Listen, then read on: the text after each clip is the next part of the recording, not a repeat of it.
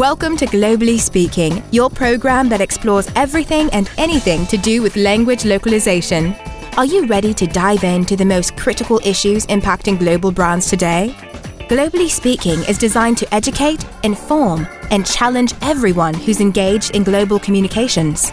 Your hosts for Globally Speaking are Renato Beninato and Michael Stevens. Learn more by visiting our website at www.globallyspeakingradio.com. And now, here are Renato and Michael.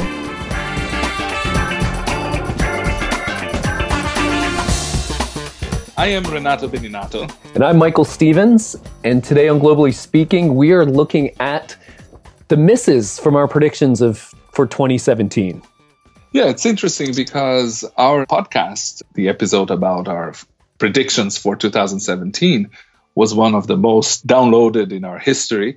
And we had a lot of feedback, thankfully, most of it positive, and some criticism of things that we missed and that we didn't cover. Some encouragement. That's good. Let's be positive, right? So after a lot of introspection and thinking, we chose to talk about two comments that came to us. One from Evandro Magalhães, who is an interpreter at the ITUT in Geneva, the chief interpreter in the group there, very experienced in the interpretation area, who complained that we haven't talked about interpretation. And we also will talk about some constructive comments from Tom Hoare from Thailand with Slate, with some of the concepts in the translation memory space. And these are areas that we didn't talk so much in our forecast about because they tend to be under the radar. They're not the flashy stuff like Neural MT that everybody's talking about. So that's what we'd like to talk about today. So, Renato, there are some people out there who confuse localization and interpretation in translation. They're talking about getting documents interpreted. Is that an accurate description of what that is? Well, translation is a generic term, and everybody talks about translation. Interpretation is translation, as any other type of translation, but it's done orally. And you have several types of interpretation. There's the consecutive interpretation, where the speaker utters the message in their language and an interpreter is sitting next to him and translates immediately what the person is saying right immediately after. Then you have simultaneous interpretation, which is conference interpretation, where you have headsets and the interpreter is sitting remotely and the people in the audience have the little headsets and hear what's going on. That's simultaneous interpretation. And one of the things that is interesting about simultaneous interpretation is that you can do it into multiple languages. So you go into the United Nations, the European Union, all these international organisms or big conferences, and you will have different cabins and different channels in the little devices, in the radio devices. The speaker might be speaking one language, let's say Russian, and you have the translation being done in 25 other languages simultaneously. Yeah. There are other types of interpretation, like sign language interpretation, which is usually in the same language of the speaker, but it's for people who cannot hear, so they read the sign language. So interpretation is a very interesting area that it's growing very much. And then you have telephone interpretation. Telephone, video, Skype. And that's where the trends are important, right? I think that in the area of interpretation, one of the trends is it's not a trend. Well, it is a trend, but it's not new. It's the fact that you have video interpretation. It's becoming more mainstream. A few years ago, you would talk about video interpretation and it would be, video interpretation. Today, any company can provide that service and it's widespread in the United States. You even have apps. There is an app that I saw recently at a conference. It's called Interprify, that download it on your iPhone and you can do remote interpretation. And there are other tools like that do the same thing. Yeah. And they're often white labeled. In your experience, are companies able to get white labeled services? So if they do choose to have an interpreter, it can seem like they're being offered through their services? Yes. It's a service. Mm-hmm. So you have that availability. You'll have a provider that provides the infrastructure and the interpreters, and you can brand it any way you want. So I think that this is becoming more mainstream, and it's not something that talk about the future. It's something that is becoming more and more widespread. And the other thing is what I just mentioned. I think the other trend is the ability to have remote simultaneous interpretation, which is made available with the devices, with the smartphones and so on, with apps, where the interpreter doesn't need to be necessarily in the same location as the speaker and the audience. So one of the problems with simultaneous interpretation, for example, is that it's very expensive to have interpreters fly to a certain location. You usually need 2 interpreters for an event because as a human, it's very extenuating to be an interpreter. So you cannot have an interpreter work all day doing this simultaneous interpretation. They usually work in pairs and they switch every half hour.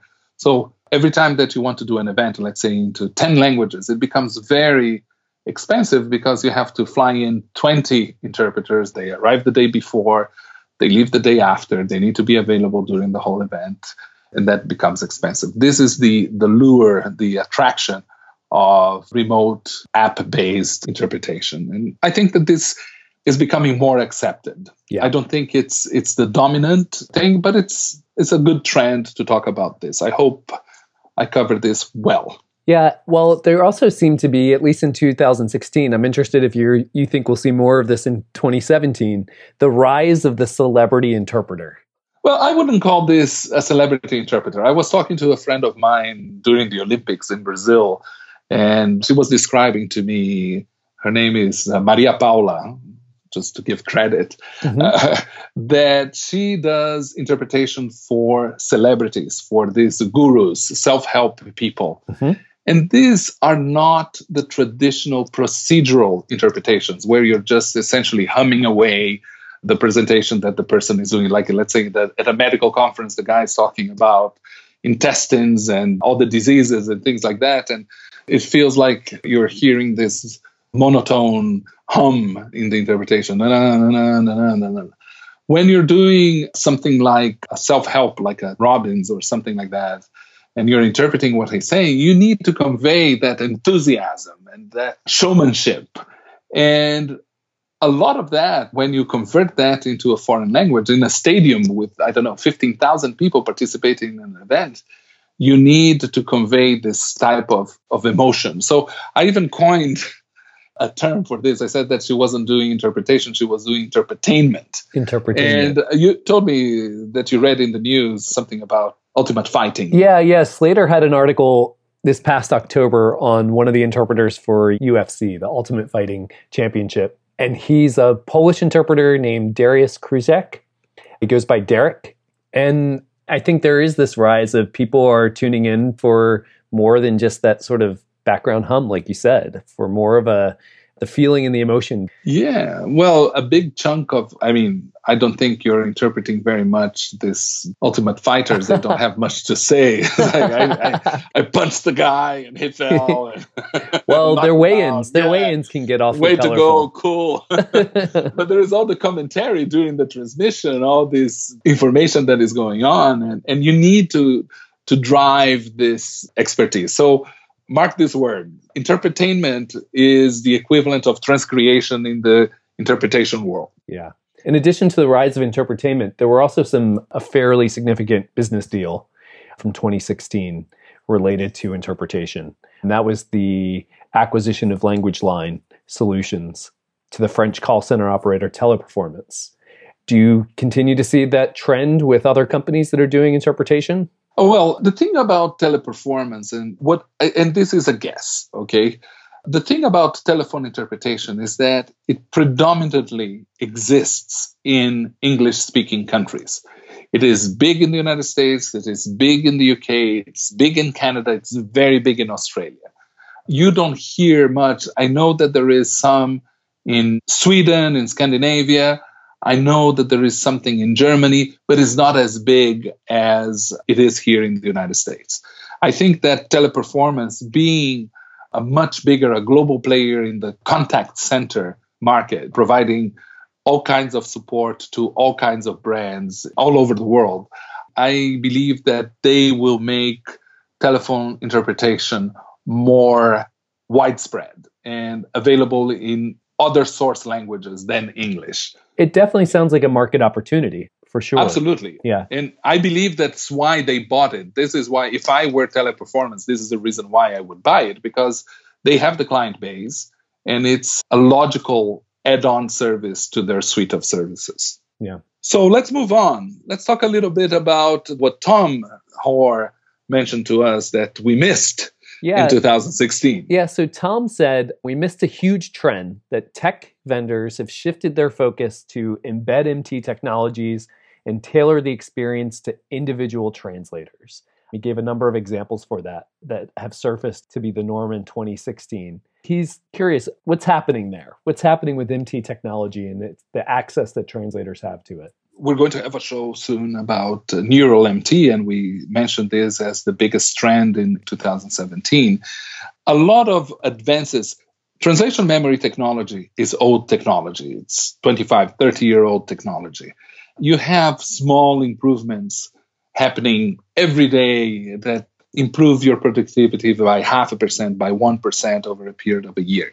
So these are not major revolutionary changes that happen in technology, but they are nonetheless quite important. And the biggest thing that happened in 2016 in this space was what they call predictive MT or adaptive MT. Lilt is the banner technology in this space, but now the Trados 2017 has this adaptive MT. I think that Slate also has that. MateCat with their tag support, which is predictive also, it figures out what the tags are and where they should be without requiring human input. So this automation of repetitive tasks is, I wouldn't say an innovation, but it's an evolution and it's a major improvement in the technology that happened in 2016. Yeah. And I didn't predict it in 2015 or in 2014. Yeah. Can it be assumed that in 2017 that every translator is going to be using some form of MT? I think that the translator that is not using some form of MT is probably lying.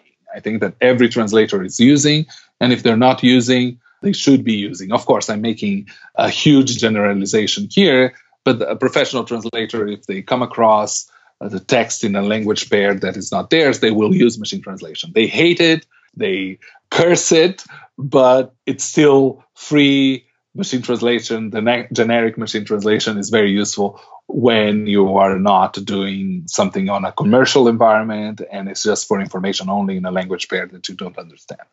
But I believe that the offering of machine translation within tools is going to make the life of the translator much easier by increasing his or her productivity in a significant way. Mm-hmm.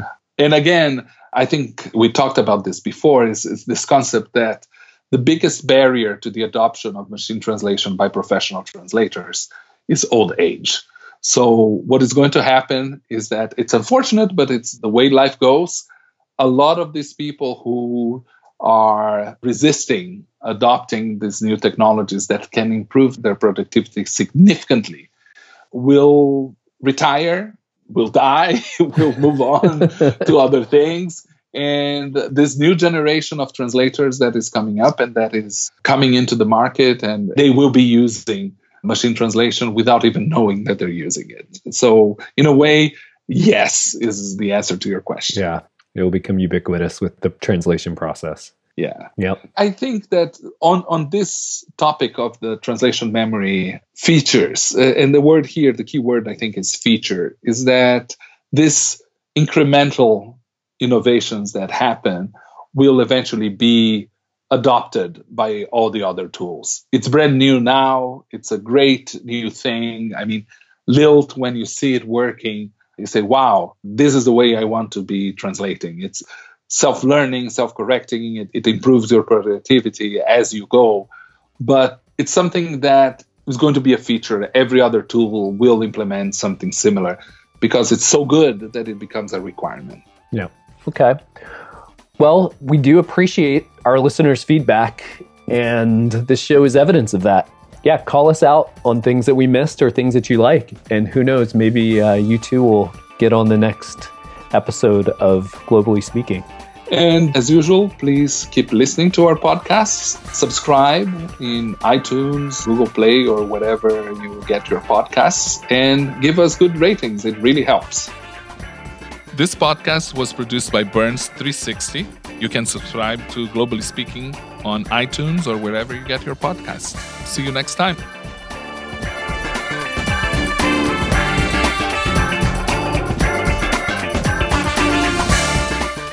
Thank you for listening to Globally Speaking, brought to you by Moravia. We'd like to hear your comments, suggestions, and feedback. So until next time, please visit online at www.globallyspeakingradio.com.